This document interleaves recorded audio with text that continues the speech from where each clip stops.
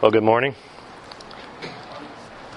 We are finishing up Philippians today. We'll be looking primarily at 10 through 23. I do want to step back for just a second and grab a little bit from last week. Oftentimes you leave from teaching or from preaching and feel like you've left something on the table.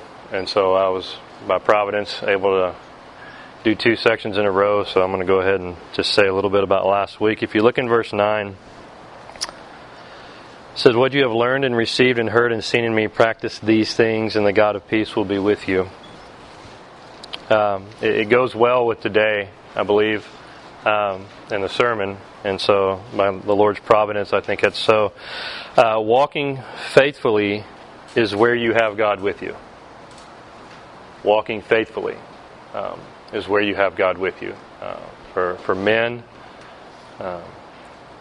our admonition, if we want the Lord to hear our prayers, is to love our wives well, to cherish them, to honor them as the weaker vessel, so that your prayers may not be hindered. That comes from Peter.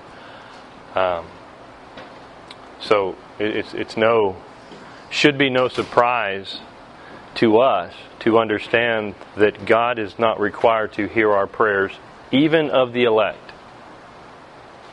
Even of the elect.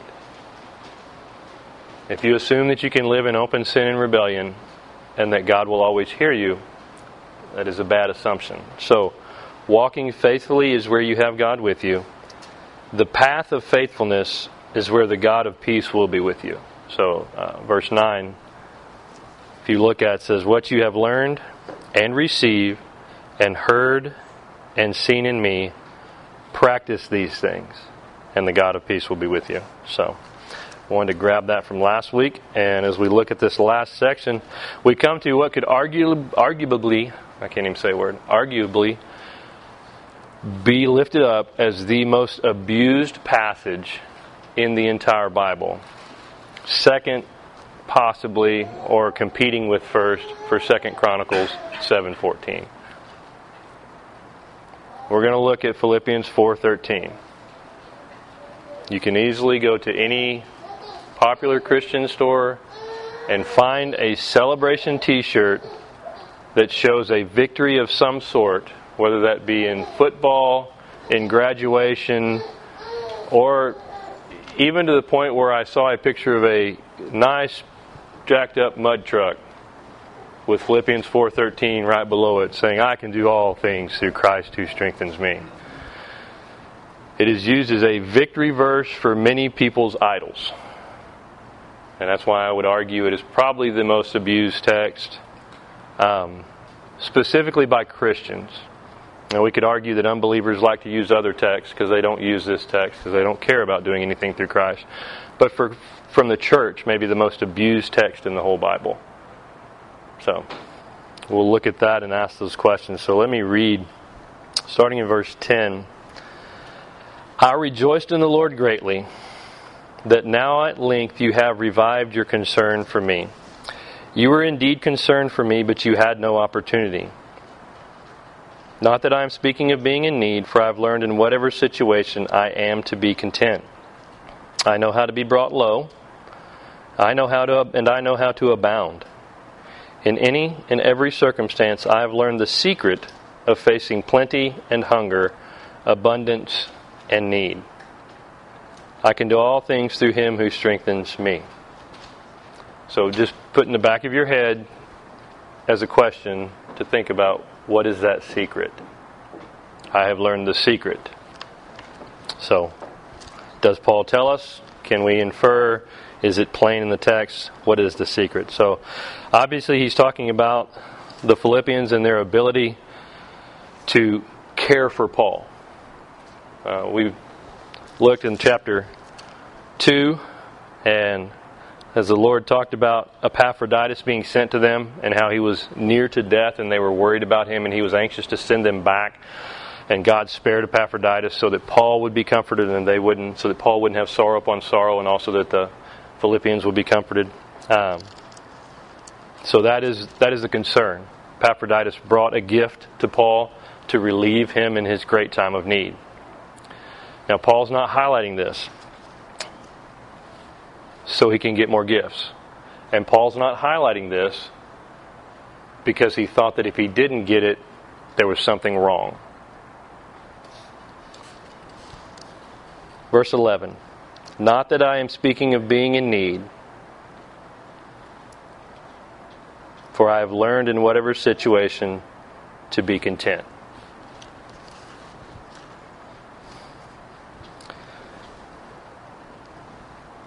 I know how to be brought low, and I know how to abound. In any and every circumstance I have learned the secret of placing plenty and hunger, abundance and need. It may be an obvious question. Y'all go ahead and answer it. What's Paul's main point here? Joy should be in Christ, not in your situation. Mm-hmm. Contentment. Yeah, boil it down to one word. Contentment. Now, packed into that one word, obviously, we got to grab the whole rest of the book. Why was Paul content at the beginning of the book when people were preaching Christ out of rivalry? Because Christ was being proclaimed. There was a contentment in the work of God. Paul is walking in the faithful path. And he knows the faithful path is not easy. But there's a contentment in the path. Now imagine, if you will, I've given the idea of directions before. You're headed somewhere and it doesn't look like the right way, but you have a map that you trust, and you know that map's not wrong. And it may be taking you through the hood, but you know it's the only way there. You know there's no other path that will lead to your destinations. It may be through Hell's Canyon. It may be through the valley of the shadow of death. Could that be possible? The 23rd Psalm celebrated way too much for somebody who's dead, when it is a life verse. People that are alive. Yea, though I walk through the valley of the shadow of death. We are going to walk through it. So if you can imagine, if you had a map and you trusted it, you would be a little bit easier with the things you saw. Paul was content in walking the faithful path. Paul knew that there would be difficulties and hardships on the faithful path. That's all wrapped up in that contentment. We've talked about, we've had this conversation, had a little text message yesterday just about what the days ahead may entail. There's the idea of large difficulties, but I also want to bring it back to small difficulties. I talked last week about our relationships and the fact that two people were called out by name in a public letter to the church, and the difficulty that is. And the difficulty that we have in relationships, and the desire that we should have for unity amongst each other and coming together and loving each other. That's the difficult path.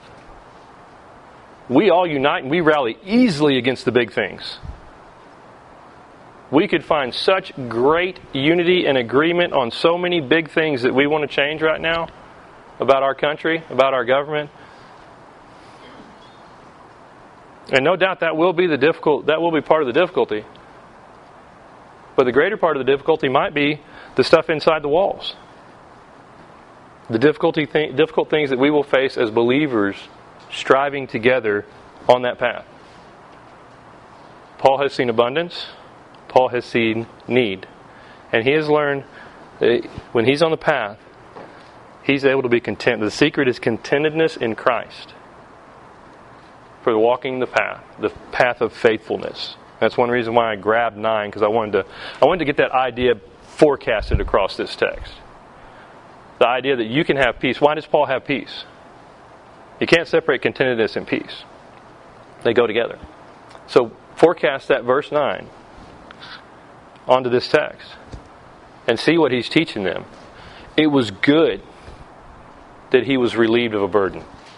It's good of us to do that. We should never sit in the chair when we have an opportunity to help somebody and think, man, they should just be content. We're missing the whole point.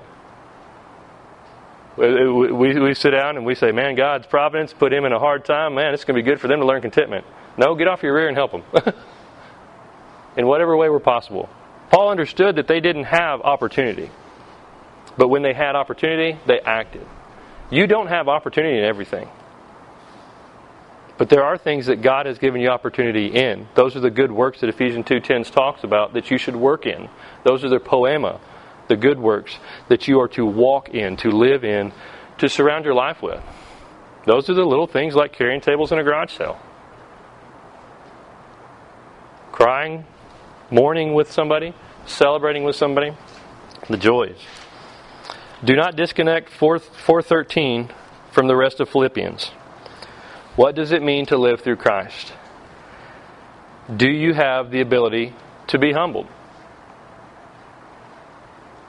Do you have the ability to be humbled? We've talked about repentance. It is humbling to have to repent. Paul expressed to them an ability to be in need, to be humbled. It's one reason that fasting in God's design helps us draw closer to God. Because it is humbling to deny the physical aspects of your body. To push back against the desire for food is humbling. Do you have the ability to be humbled? Christians should be content, whatever the situation, but it is good to ease one another's burdens, to fellowship in our troubles. Desire others to give for their own fruitfulness. Desire for others to give for their own fruitfulness. If you look at what Paul's celebrating there, it was kind of you, verse 14. Let me read the next section. Yet it was kind of you to share my troubles. And you, Philippians, yourselves know that in the beginning of the gospel, when I left Macedonia, no church entered into partnership with me in giving and receiving except you only. Even in Thessalonica, you sent help for my needs once and again. Not that I seek the gift, but I seek the fruit that increases to your credit. It's good to have a desire for other people to give. Now, obviously that's a slippery slope. Can be. We would call the prosperity gospel an anathema. Rightly so. But it is good to desire for other people to sacrifice for their fruitfulness. Examine your heart. See what your desire is. The root desire that you should have in seeing other people give is for their fruitfulness, for them to experience the joy. Did Jesus really say it's better to give than to receive? You'll have to answer that question. For yourself and for others. Part of that is to be said. One humbling thing is to receive when you don't want to look like you're in need. To receive when you don't look like you're in need. Our culture is different than many cultures. It's very offensive if you reject a gift. Very offensive. If you reject a meal, if you reject a drink. Our culture is a little different. We have higher preferences, if you will. Oh no, I don't eat that, or no, I can't do that, or whatever it may be. We don't see it as offensive in our culture to reject a gift from somebody. It is humbling to be in need and to receive a gift from somebody. So you have to ask yourself, are you willing to receive from other people? Paul was. His root wasn't pride. His root was their fruit. I've set up these scenarios before. Would it be possible that God would put you in a situation of great need that you couldn't fulfill so that somebody else might be more fruitful in giving to you? Would it be possible that God would put you in a situation you couldn't get yourself out of so that somebody else could fulfill that need and show you to be weak? Take that, men, take that for a grain, chew on that for a minute. Is it possible that God might make you weak so that others might be made fruitful? And I would say absolutely so. Absolutely so.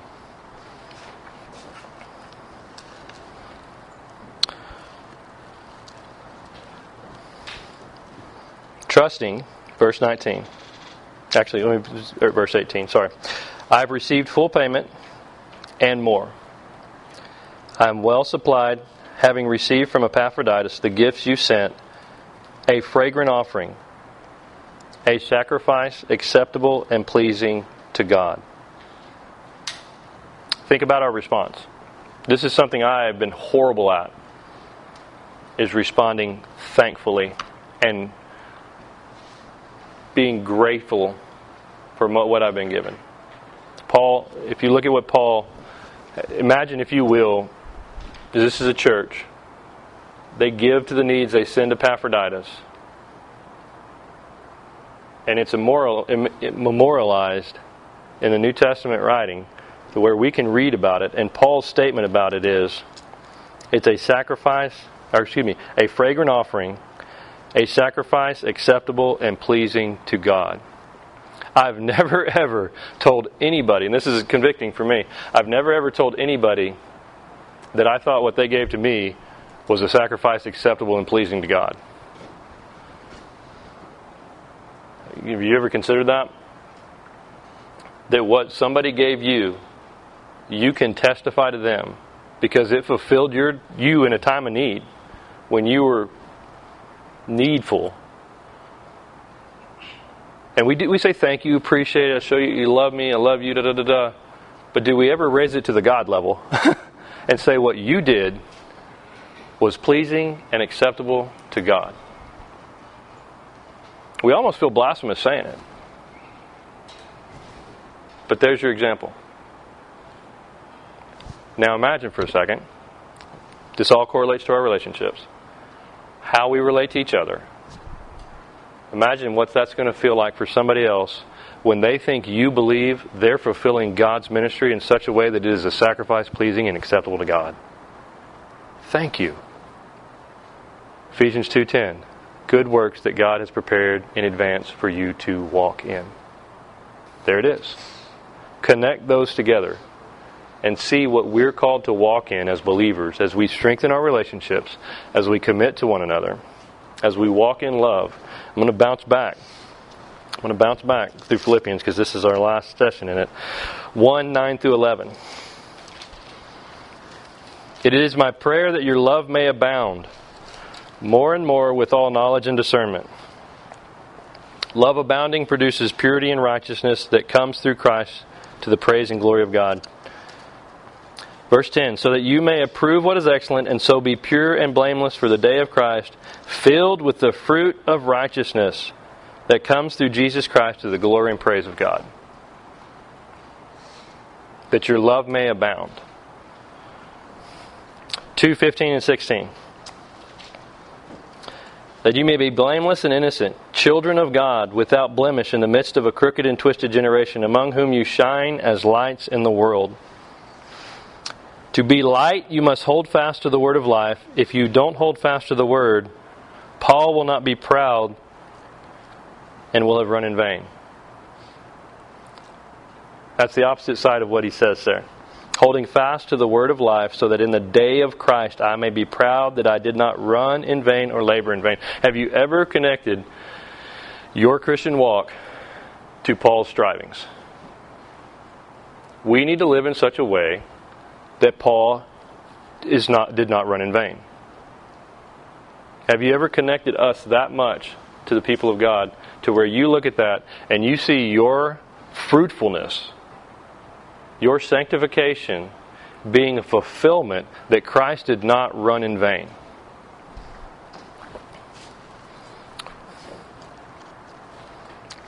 And that connects to 4:9. I'm circling back around. That connects to 4:9. Walking faithfully. Walking faithfully in the path that God has prepared for us. Being content in want and in abundance. And as Americans, honestly, it's harder to be content in abundance. Not because it's harder to be content when you have a lot versus when you don't have a lot, but because Americans have so much abundance. Our greater threat is being content with Christ in abundance. Have no doubt about that. We have much, and we are ill content many days. So are you content in need or abundance with walking the path that God has laid out for you, with Christ being proclaimed in your life and in others? Soli Deo Gloria. So, does that make sense? Questions? Comments?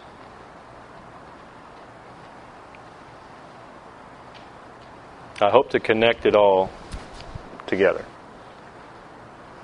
But I understand that since the Tower of Babel, clear communication is extremely difficult. Do you see the connections? Our brains, as we learn different things, the synapses start connecting together. And all of a sudden the whole Christmas tree lights up every once in a while and you're just like, that's a wonderful thing. I love that. That's why I love this part here. Are you connecting it all together? Synthesizing it into that one faithful walk in trusting and looking to Christ. So, one last scripture, and if you have any thoughts or questions, please go to 2 Corinthians 3:18.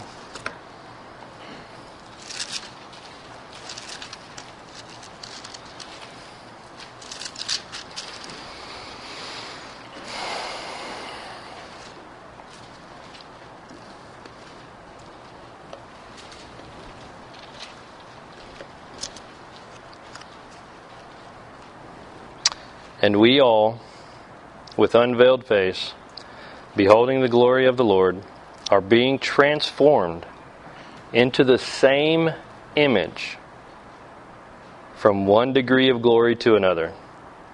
For this comes from the Lord, who is Spirit. And we all, with unveiled face, beholding the glory of the Lord, are being transformed into the same image. Every single one of us, the same image. From one degree of glory to another. That's how intricately tied together we are. That's how intricately connected the mission is. Yes, your path may look a little different. You're headed the same direction. And we all, with unveiled face, beholding the glory of the Lord, are being changed from one degree of glory to another. Transformed into the same image, from one degree of glory to another, for this comes from the Lord, who is the Spirit.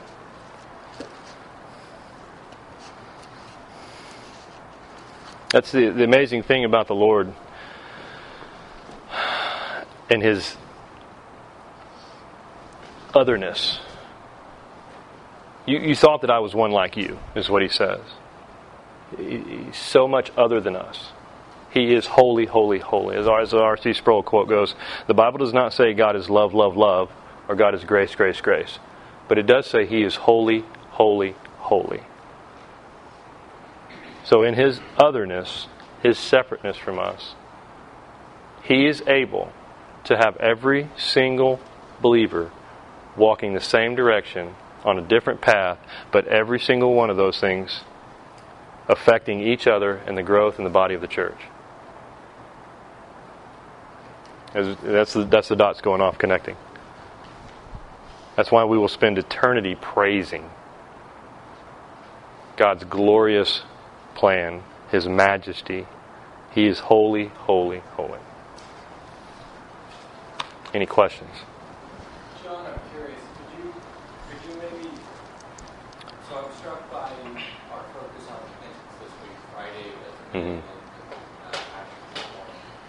could you confirm for me, am I right in connecting repentance and contentment together really closely? Mm-hmm. That perhaps if we are ill content, that we ought to consider that there is a great deal of unrepentance that I might be guilty of? Yes. The lack of contentment is an evidence of indwelling sin. The lack of contentment is an evidence of indwelling sin, which needs to be repented of. And so, absolutely, it is literally a daily thing we face. It's literally a daily thing we face. This morning, when I was making coffee and something dropped and hit the floor, and my instant lack of contentment about that and frustration is sin. It is sin. It is an offense to a holy God that my little perfect world would get ruptured by a falling spoon. It's evidence of my indwelling sin. The man of flesh is there. And I must fight daily against that. You can argue from the smallest to the largest, or from the largest to the smallest. The spoon or the government. Not that we don't strive for righteousness and holiness and seek to change things around us. Not that I don't try to be more careful and not drop a spoon at all. But the situation you're sitting in, if it disrupts your life so much that it's rocked your world, if you're not content to worship God and to exalt Christ and live in that, that is sin. Not that and don't confuse, this is where it's difficult you have to line out. We should not be okay with wickedness. I'm not saying we sit down, this is not a passive approach to Christianity where we sit down and say, que sera, sera. I'm just going to read my Bible and sit here. No, we act. We walk in those good works. You walk down that path. But your contentment in need or abundance, what you're satisfied with will show what you desire. I said that at the beginning. First time I taught, when we were going through Philippians. What are you satisfied with? It shows us what your desires are. I wasn't satisfied with the spoon dropping to the floor. My desire was my own self-comfort. Simple as that. And yes, I must repent of that. So, it's interesting the trials the Lord puts in our lives. We prepare and we prepare, and we want the enemy we prepared for. That's the interesting thing about COVID. We want the enemy we prepared for. We weren't prepared for COVID. It's the shot down the fence that nobody knew existed. And it started splitting churches and dropping people on both sides. We weren't prepared for that. We want the enemy we prepared for. But we often get the enemy we need.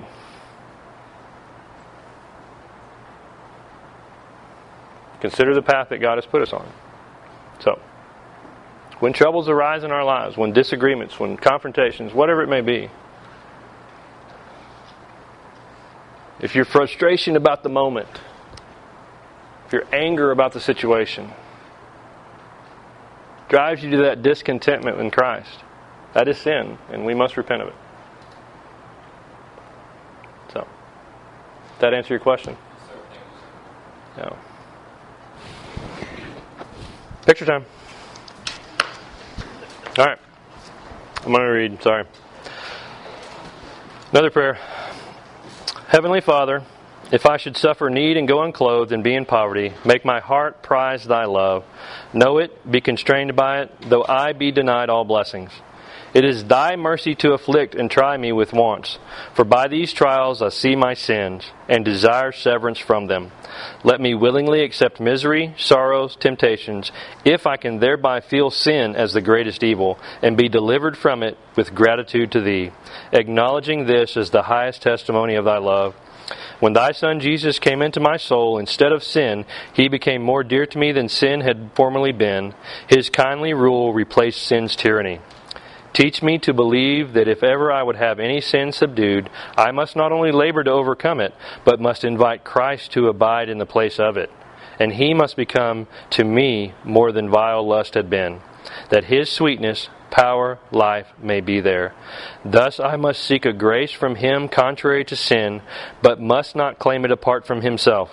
When I am afraid of evils to come, comfort me by showing me that in myself I am a dying, condemned wretch, but in Christ I am reconciled and live. That in myself I find insufficiency and no rest, but in Christ there is satisfaction and peace. that in myself I am feeble and unable to do good, but in Christ I have ability to do all things. Though now I have His graces in part, I shall shortly have them perfectly, in that state where Thou wilt show Thyself fully reconciled, and alone sufficient, efficient, loving me completely, with sin abolished. O Lord, hasten that day. Amen.